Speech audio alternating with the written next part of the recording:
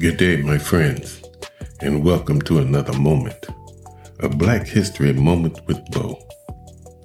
And I am here to tell you that today is going to be a great day for you.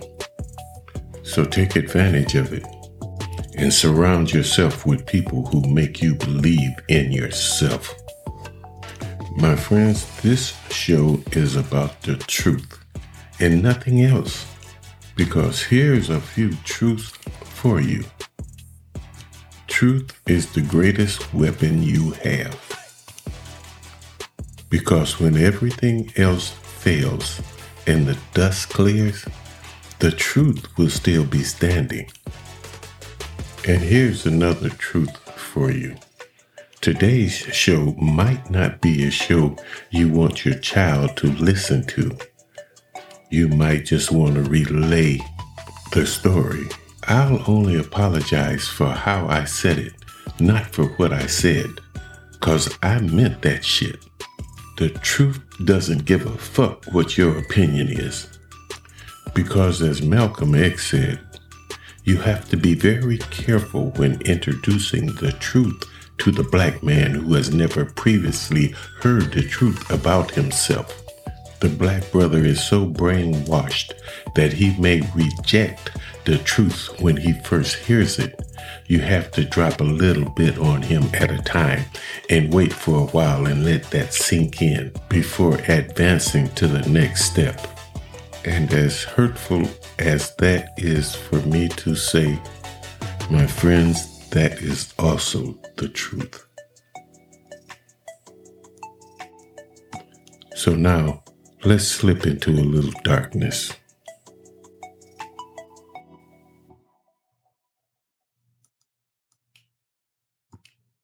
As a youngster, John Downing Weaver paid little attention to his mother when she told him stories about her and his father's trip to Brownsville, Texas in 1909.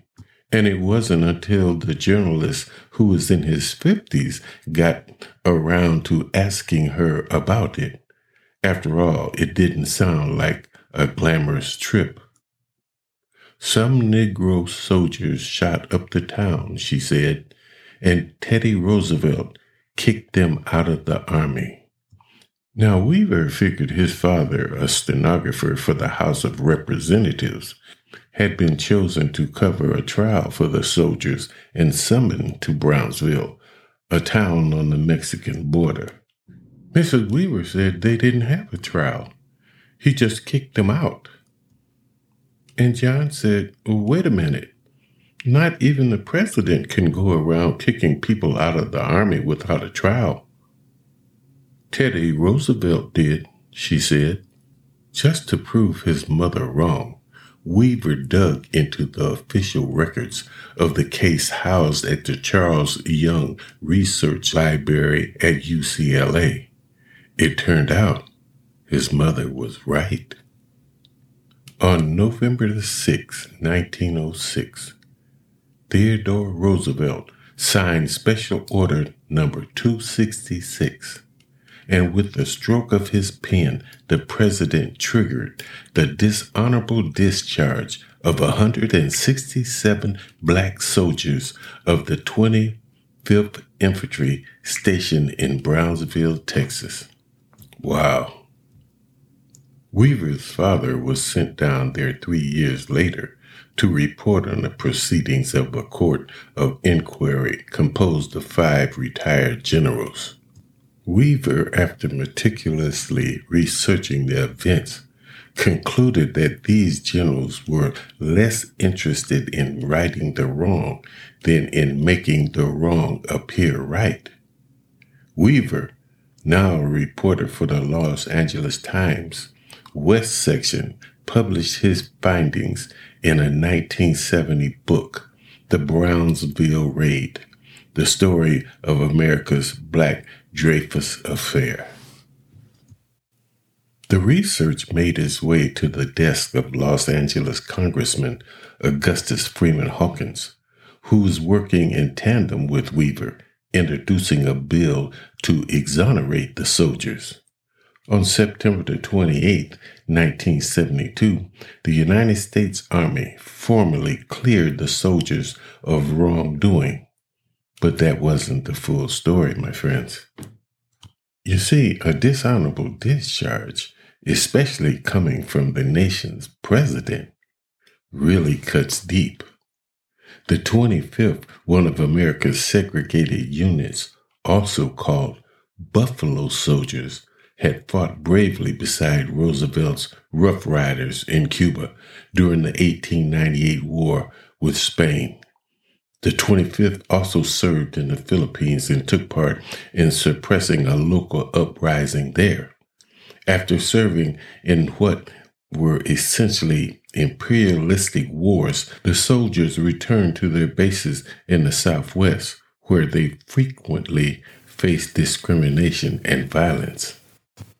You see, in late July 1906, the 1st Battalion of the 25th Infantry was transferred from Nebraska to Brownsville to replace the all-white unit that had been there to provide security for potential incursions by the Mexican forces. And as always, confrontation between white citizens and the soldiers started immediately after they arrived. Local merchants refused to sell the soldiers food or items. One citizen severely beat one of the soldiers after blaming him for allegedly brushing up against a townswoman on the sidewalk. A customs officer accused another of being drunk and pushed him into the river while he was trying to get back across the bridge from a rest day in Mexico. The soldier could not swim and nearly drowned before others reluctantly fished him from the water. And there were other incidents, but anxieties came to a head when the wife of a merchant alleged that one of the black soldiers had tried to attack and rape her. Here we go, my friends. That same old story. How many times have we heard that? And how many times have that white Southern female caused black people to die? And like all the other incidents, there was no evidence to support this accusation. But no matter, it pushed tensions to the point of no return. There was no dispute about what happened in Brownsville around midnight on August the 13th, 1906, and into the morning of August the 14th. Gunshots suddenly rang out on the deserted, dusty streets along the dark corridor between Brownsville proper and Fort Brown, where the 25th Infantry resided. Unknown parties discriminately fired at a number of private residences. By most estimates, the shooting lasted about 10 minutes. When it was over, a mounted police officer was maimed and a young saloon barman was dead. From the viewpoint of the town's white citizenry and leaders in media, there was little doubt who had done the shooting. Over the next 12 hours, witnesses came forward to say they had seen soldiers creeping around the dark streets with guns. This was mysterious, owing to the fact that soldiers had been required for their own safety to adhere to the strict curfew that evening. Now, this curfew had been implemented because of several racist conflicts that had taken place over the previous 3 weeks in town. In the early morning of the 14th, the white officer in charge of the 25th inspected all of the battalion's weapons. None appeared to have discharged any bullets. But townspeople and the mayor found a few bullet casings around the town. And once again, this gave the accusers all the evidence they needed to support their theory that some members of the 25th shot innocent citizens and the rest of them entered into a conspiracy of silence. And it was for this conspiracy of silence that Roosevelt dishonorably discharged all 167 men and stripped them of their pensions and their ability to apply for any civil service jobs. Now, as you can imagine, this for most soldiers was financially devastating. It meant a lifetime of menial labor, since a dishonorable discharge from the military far outweighed any positive recommendation for a position, especially for African Americans. The townspeople of Brownsville assumed the soldiers had done the shooting in retaliation for ill treatment, and the War Department took the soldiers' guilt for granted.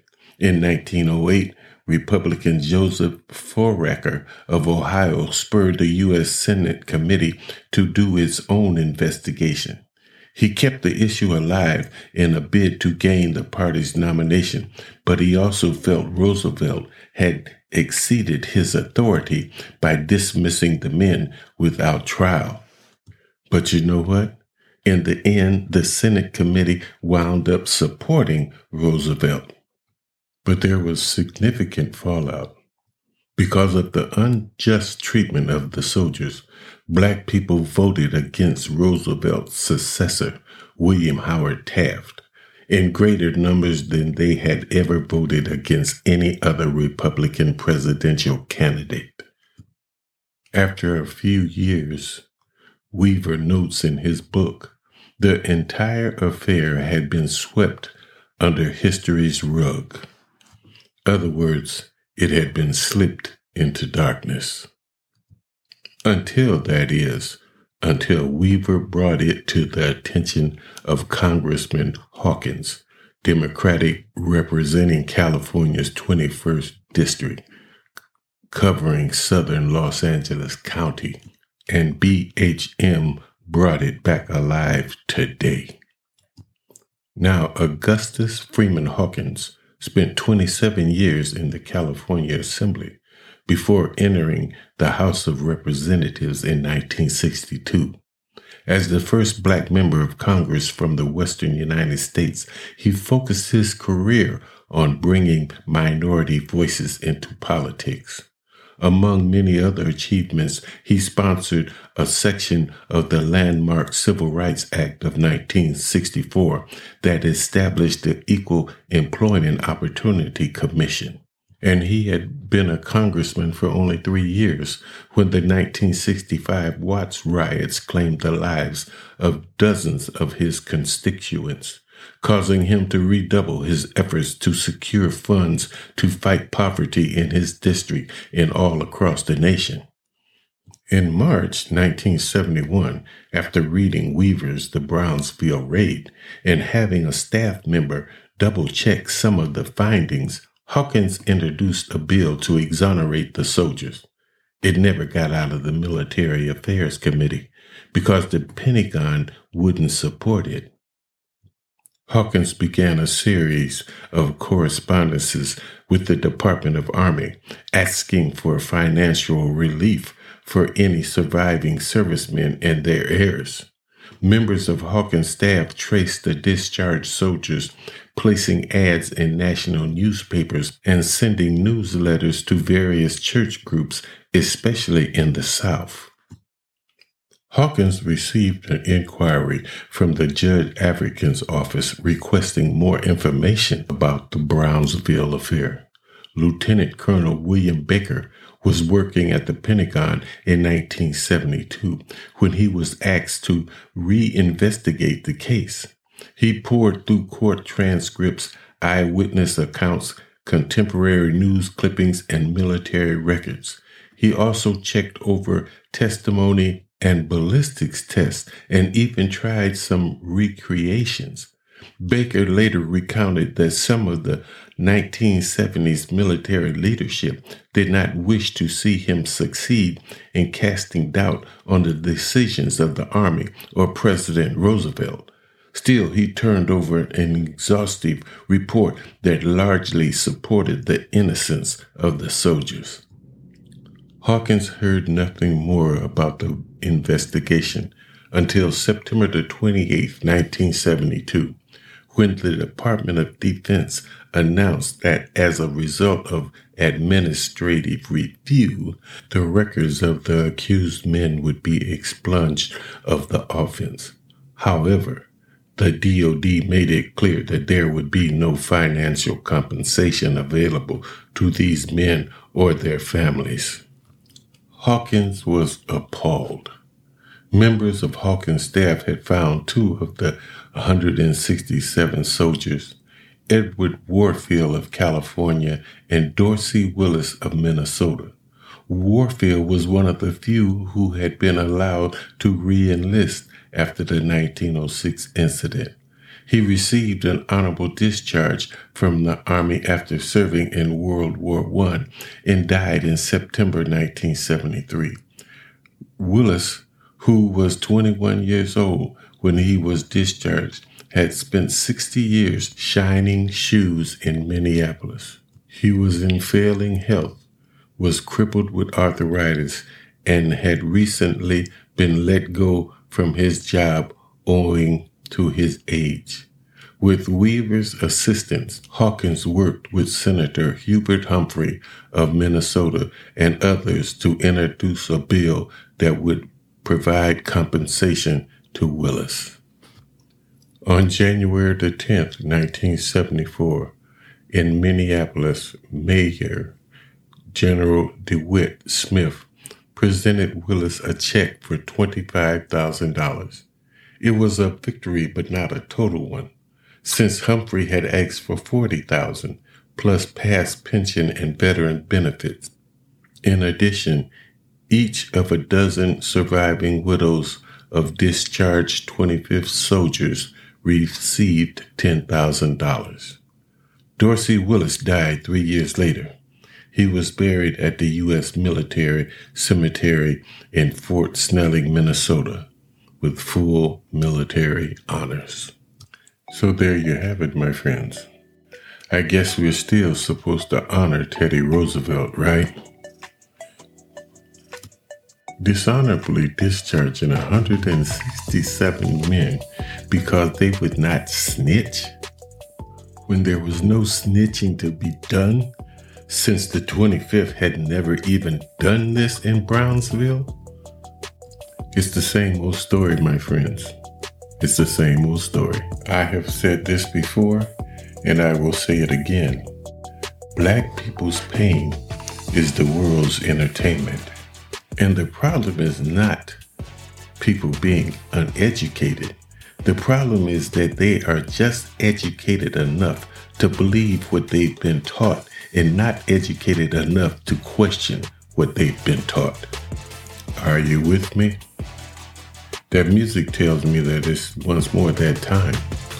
But before I go, I've got something I must tell you. In today's society, to be African American is to be African without memory and American without privilege. My friends, until next time, have a good day, and it has been my honor